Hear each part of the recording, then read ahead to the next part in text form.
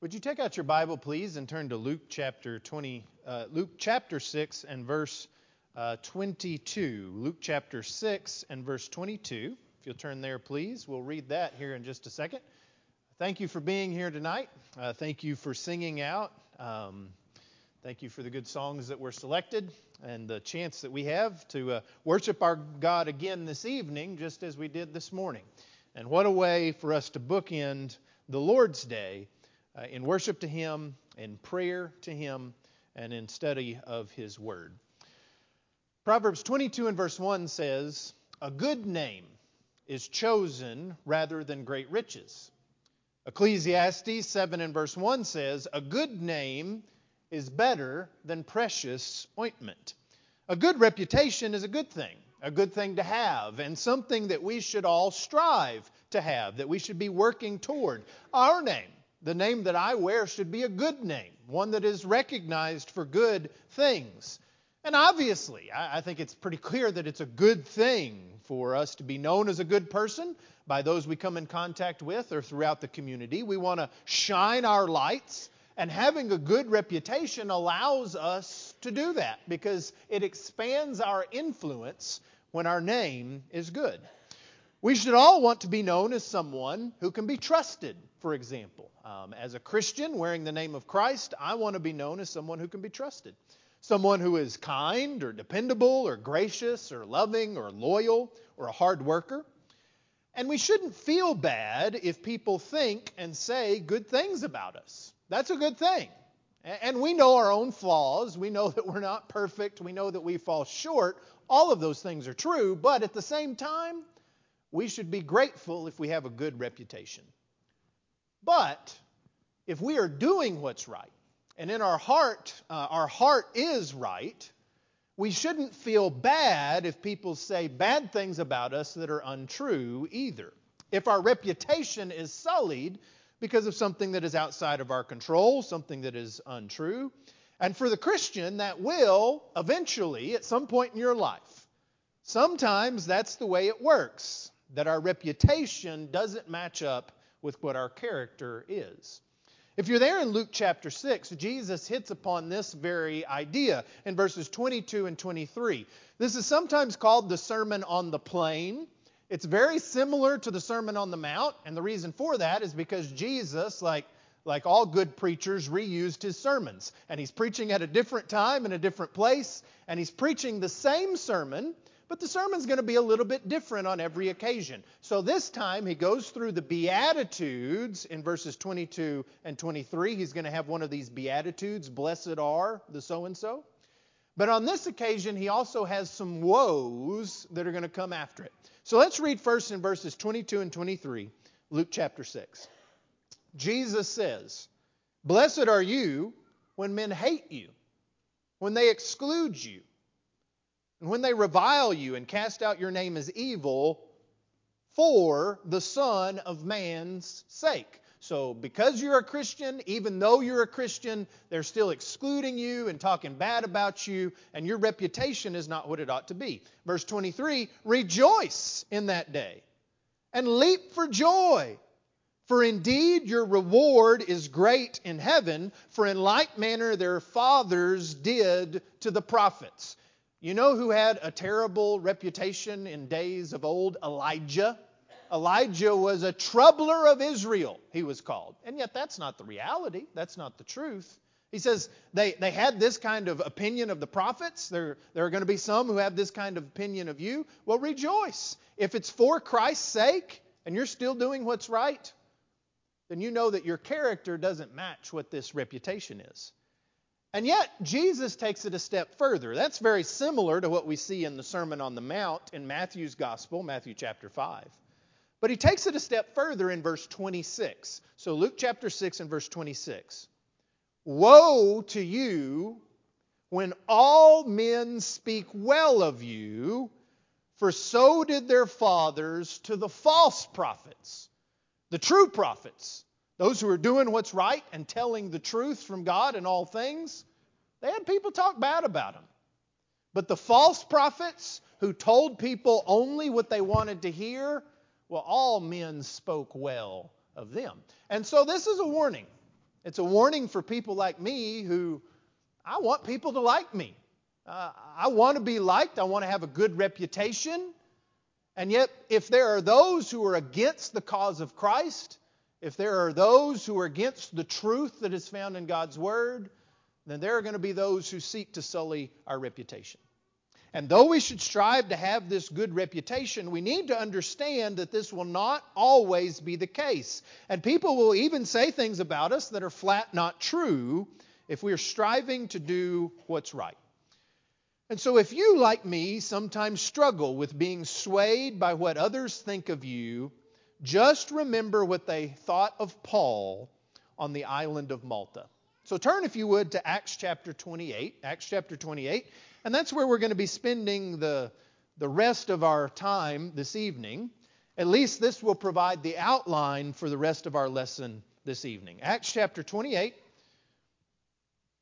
In chapter 27, we have one of the most intense stories in all the Bible.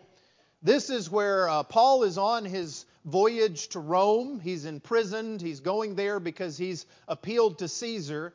And on the trip, they're in this place called Fair Havens. And it's almost wintertime, but the captain of the ship, he decides they're going to try and make it just one more little step on the journey. They're going to try and make it over here to the port in Phoenix. And yet, on the way, thinking that they're going to make it, a storm comes up and blows them out to sea. And I talked this morning about seeing grace in every story. This is a great account to teach about grace. Because Paul comes to all of these men who have lost hope totally in being saved, in their lives being saved. And he says, God has told me, take faith, take heart. God has told me that everyone is going to survive. The ship's going to be lost, but everybody's going to survive.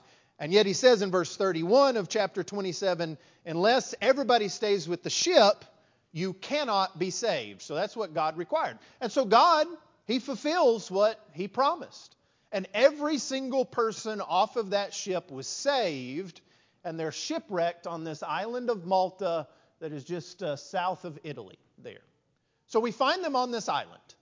And thankfully, there's some people on the island to take pity on them and bring them in, and they're trying to feed them, make them warm. And here's what happens in verse 1 of chapter 28. Acts 28 and verse 1. Now, when they had escaped, they then found out that the island was called Malta. And the natives showed us unusual kindness, for they kindled a fire and made us all welcome because of the rain that was falling and because of the cold. But when Paul had gathered a bundle of sticks and laid them on the fire, a viper came out because of the heat and fastened on his hand. So when the natives saw the creature hanging from his hand, they said to one another, no doubt, this man is a murderer whom, though he has escaped the sea, yet justice does not allow him to live. But he shook off the creature into the fire, and he suffered no harm. However, they were expecting that he would swell up or suddenly fall down dead. But after they had looked for a long time and saw no harm come to him, they changed their mind and said he was a god.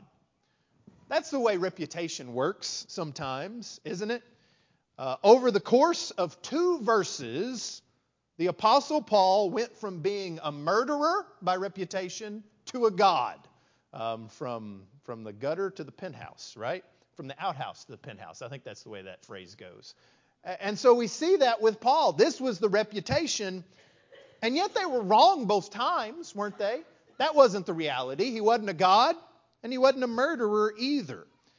And so I think we can take what we see here in this account and apply it to this idea of what others think about us. It has been rightly said that our reputation is what other people think about us, but our character is who we really are.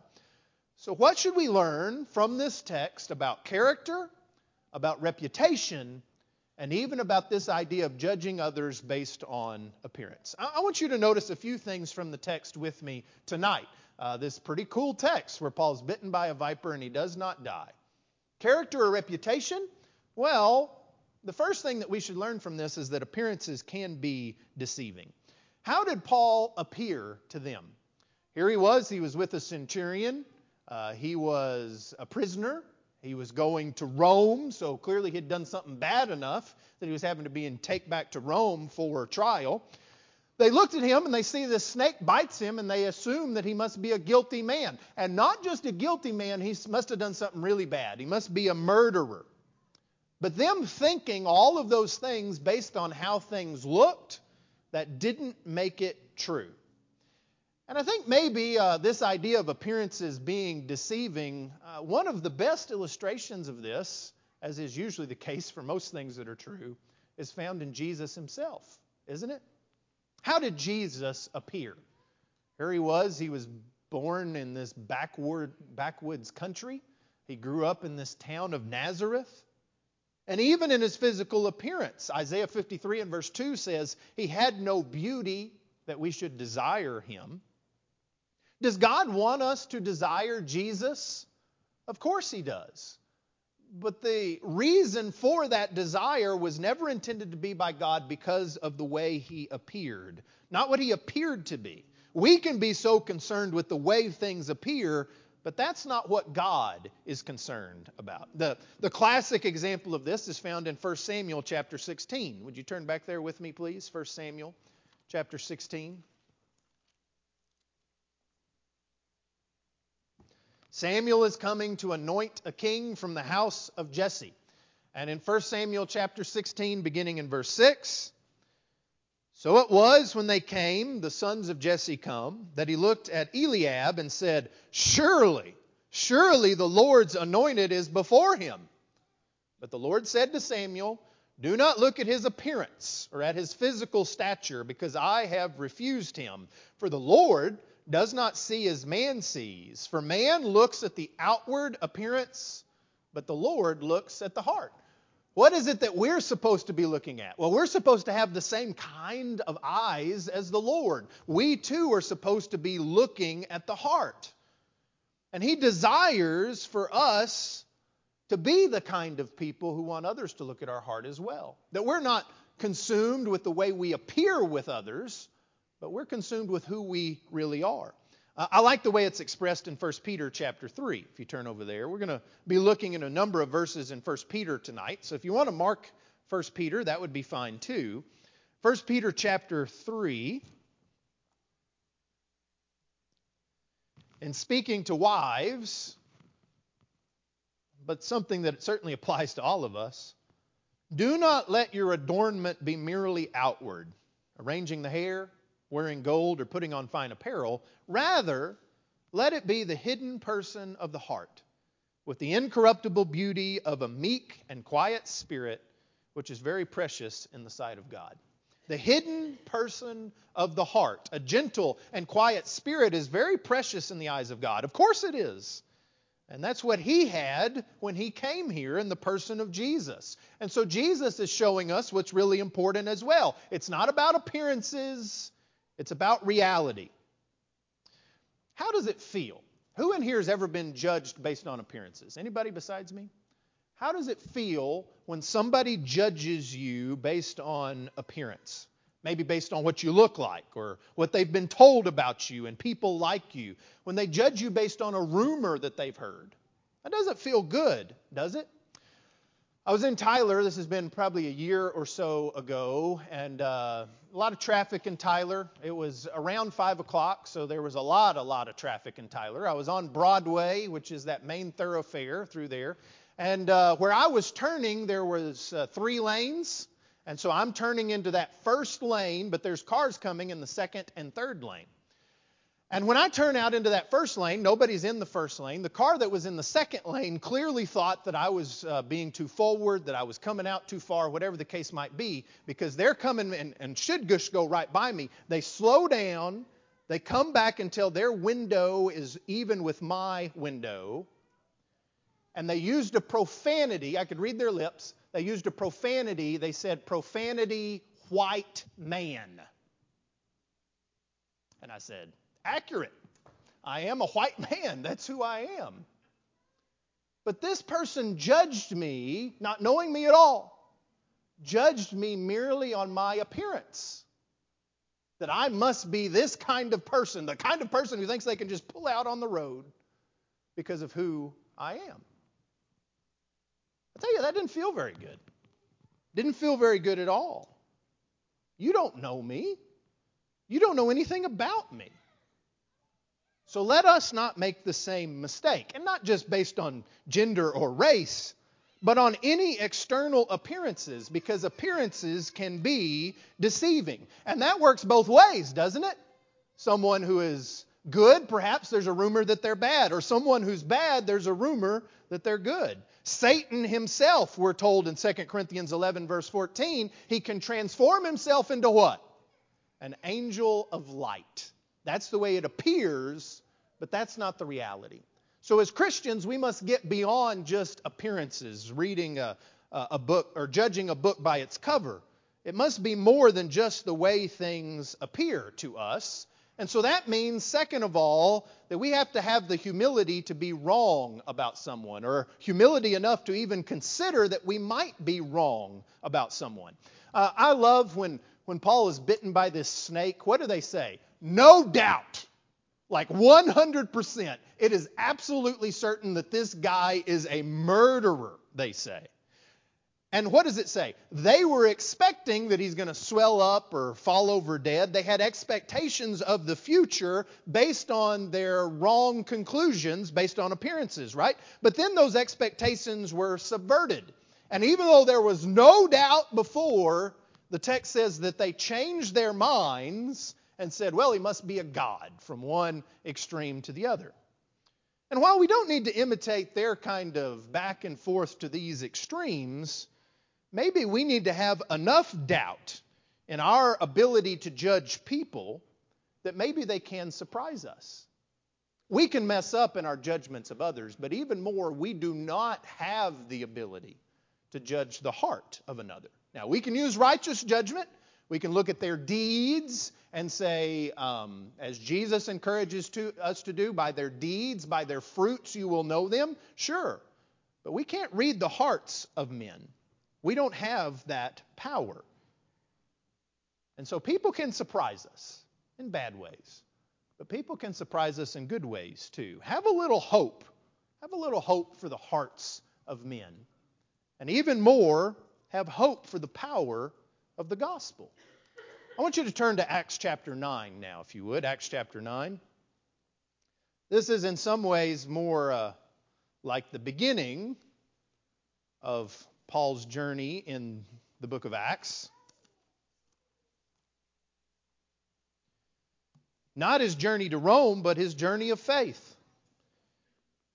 In Acts chapter 9, he has the Lord appear to him on the road to Damascus. He is baptized into Christ. He begins his work for Christ. He preaches Christ there in Damascus and other places. And when we look there in verse 26, and when Saul had come to Jerusalem, he tried to join the disciples, but they were all afraid of him. Well, why? Because in times past he had consented to them being killed. He had led them away to prison. He had persecuted them. They were all afraid of him, and they did not believe that he was a disciple. Could they see his heart? Could they know his heart? No. But based on the things that he'd done before, they said, I don't think that this has to be a trick. He has to be, wouldn't that be what we would probably conclude? He has to be tricking us so that he can get a list of Christians and then he can round us all up and take us all off to prison.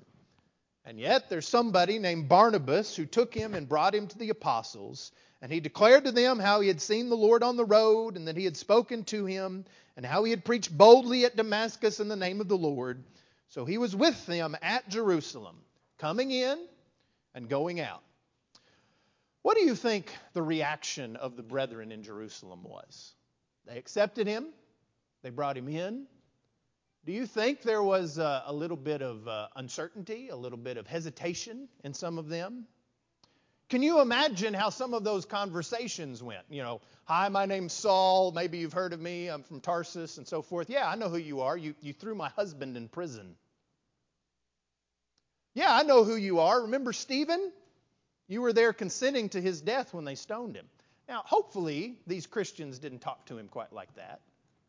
But do you imagine that those thoughts could have been in their minds for what he had done in times past? And yet, let's keep reading in verse 29. And he spoke boldly in the name of the Lord Jesus and disputed against the Hellenists, but they, the Hellenist Jews, attempted to kill him. And when the brethren found out, they said, Paul, the chickens are coming home to roost. You killed us, now they're killing you. How does it feel? No, they brought him down to Caesarea and sent him out to Tarsus.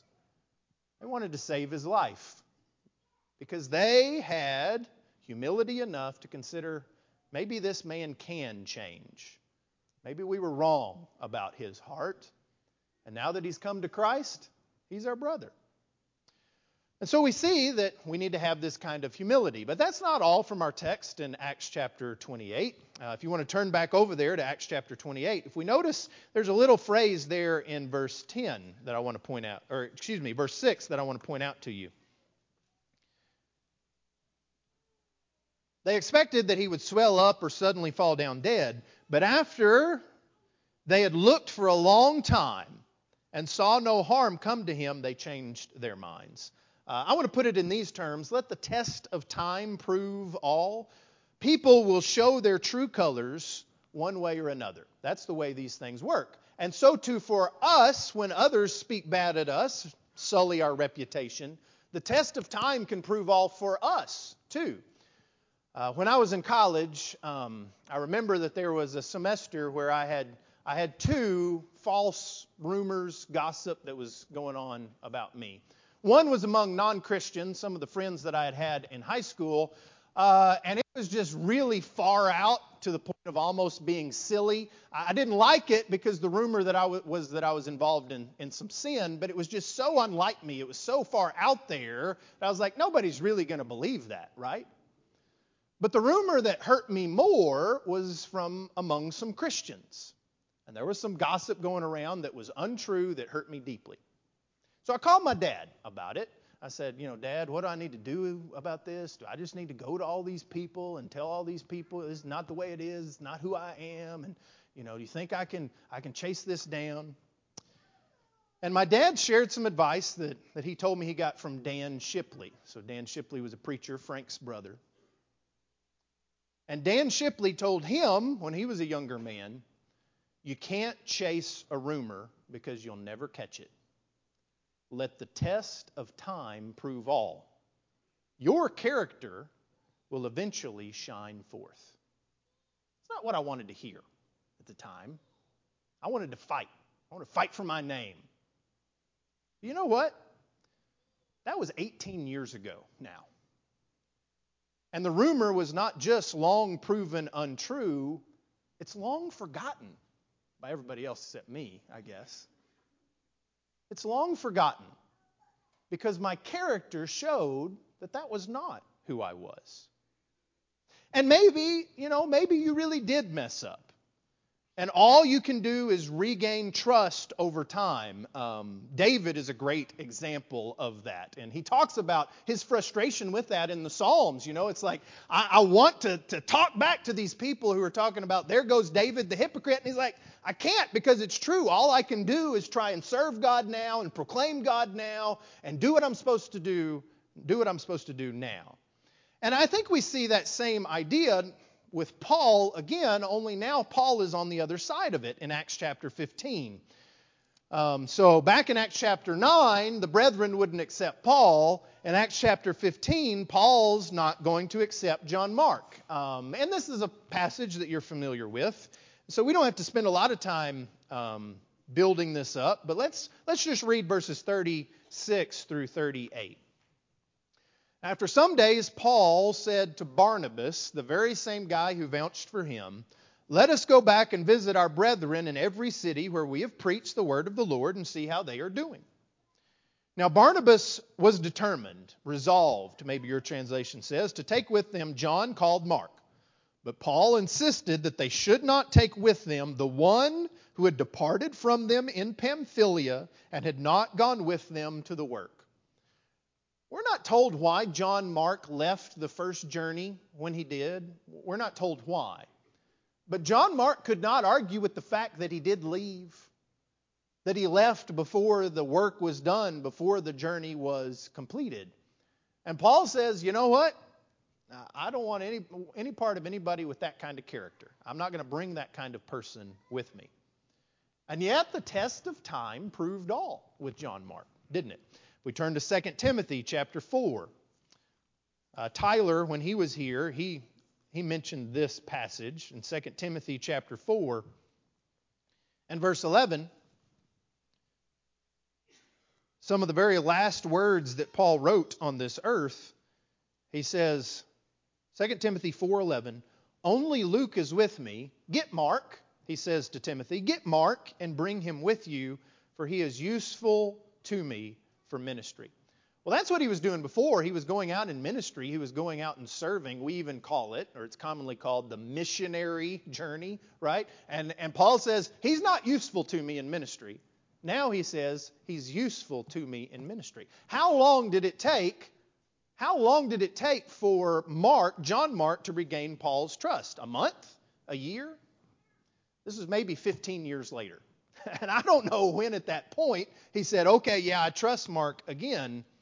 But the test of time proved John Mark's faithfulness. And I think there's all kinds of applications that we could make at this point. If you think someone is getting a raw deal and people are thinking things about them that aren't true, the test of time will prove all.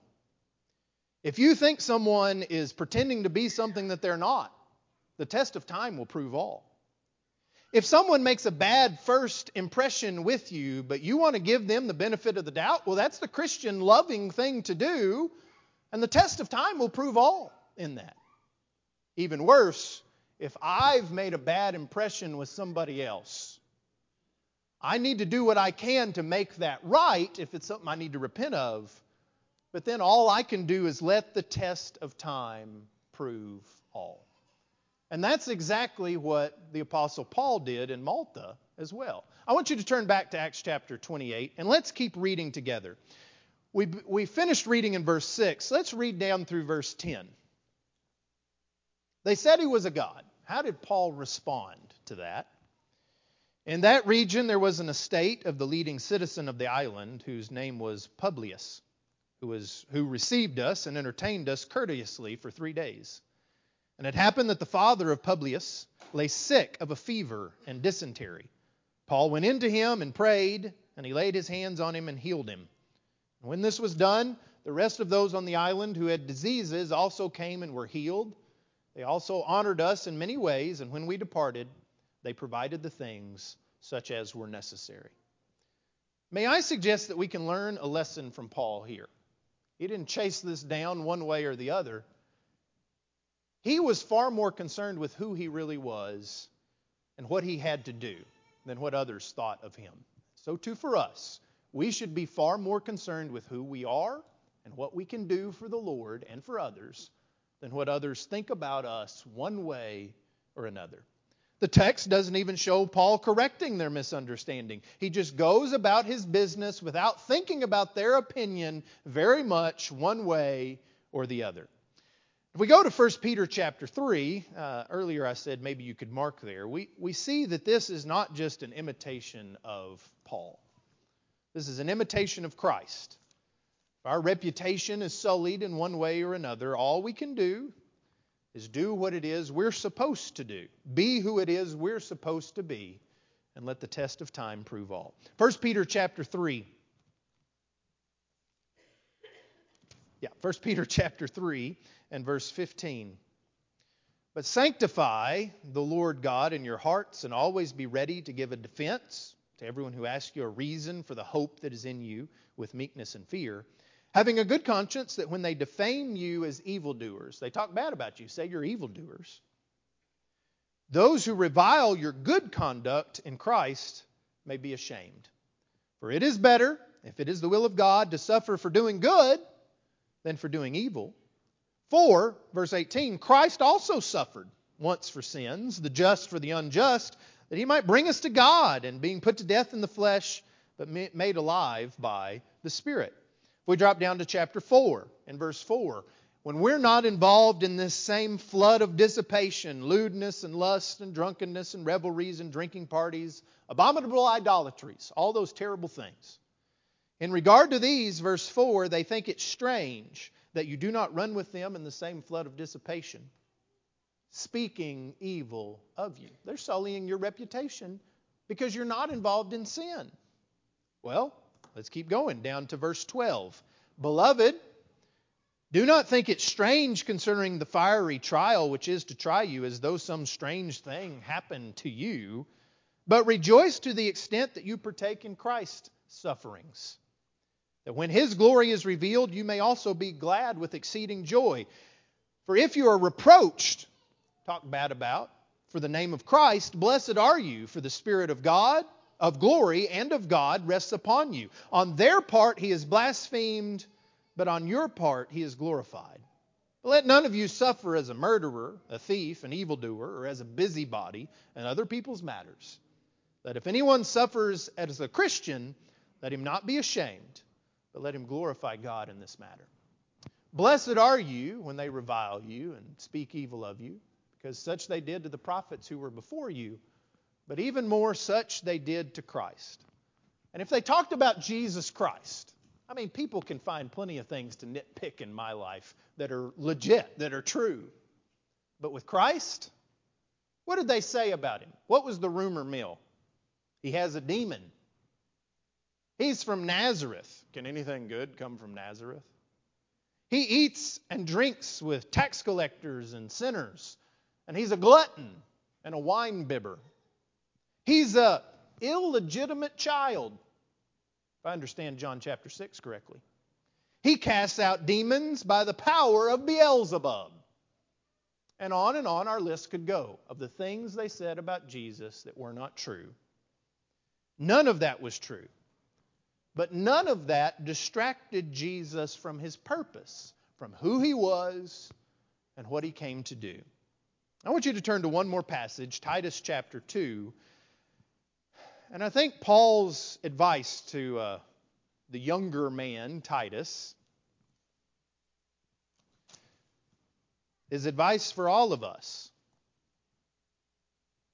In telling the older women and the younger women and the older men and the younger men the things that they should be doing and who they should be, Paul turns his attention to Titus himself. And he says in verse 7 of chapter 2, Titus chapter 2 and verse 7, in all things showing yourself to be a pattern of good works, in doctrine showing integrity, reverence, incorruptibility, sound speech that cannot be condemned, that one who is an opponent may be ashamed, having nothing evil to say of you. I can make something up. Sure, people can always do that. But is our character and the things that we actually do such that someone has nothing evil to say of us? You just keep doing what's right and let the chips fall where they may when it comes to our reputation. Why is this important? Let me leave you with these three things. Seeing clearly someone's character by going through these same steps is important, number one, because of evangelism. Who is a good prospect for the gospel? If we're judging based on appearances, if we don't believe in people's ability to change, that we can be wrong about them, then we're going to overlook good prospects for the gospel, because we cannot read the heart of another. You know who can do that? God and God's Word. And so our job is to sow the seed and see who has a good heart based on how they respond. So it's important because of evangelism. Secondly, it's important in shining our lights. We live in a society where there is a rush to judge, there is a rush to condemn. That's the kind of society that we live in. And we can stand out as those kinds of people who don't jump to conclusions based on the way things look, based on appearance. Because we have the humility and the patience to let the test of time prove all. So it's important for us to shine our lights in this way, that we judge things differently than the way the world sees. The world sees and judges based on appearance. God sees the heart. We're going to try and judge people based on the way they reveal their hearts. And then number three, finally, why is this important? It's important for our steadfastness of faith. For ourselves, Some may condemn our faith. Some may condemn our actions. But their acceptance, their praise, whomever they may be, that's ultimately not what I'm pursuing. Who do I want to be right with? The one who can see my heart. I want to be right with God.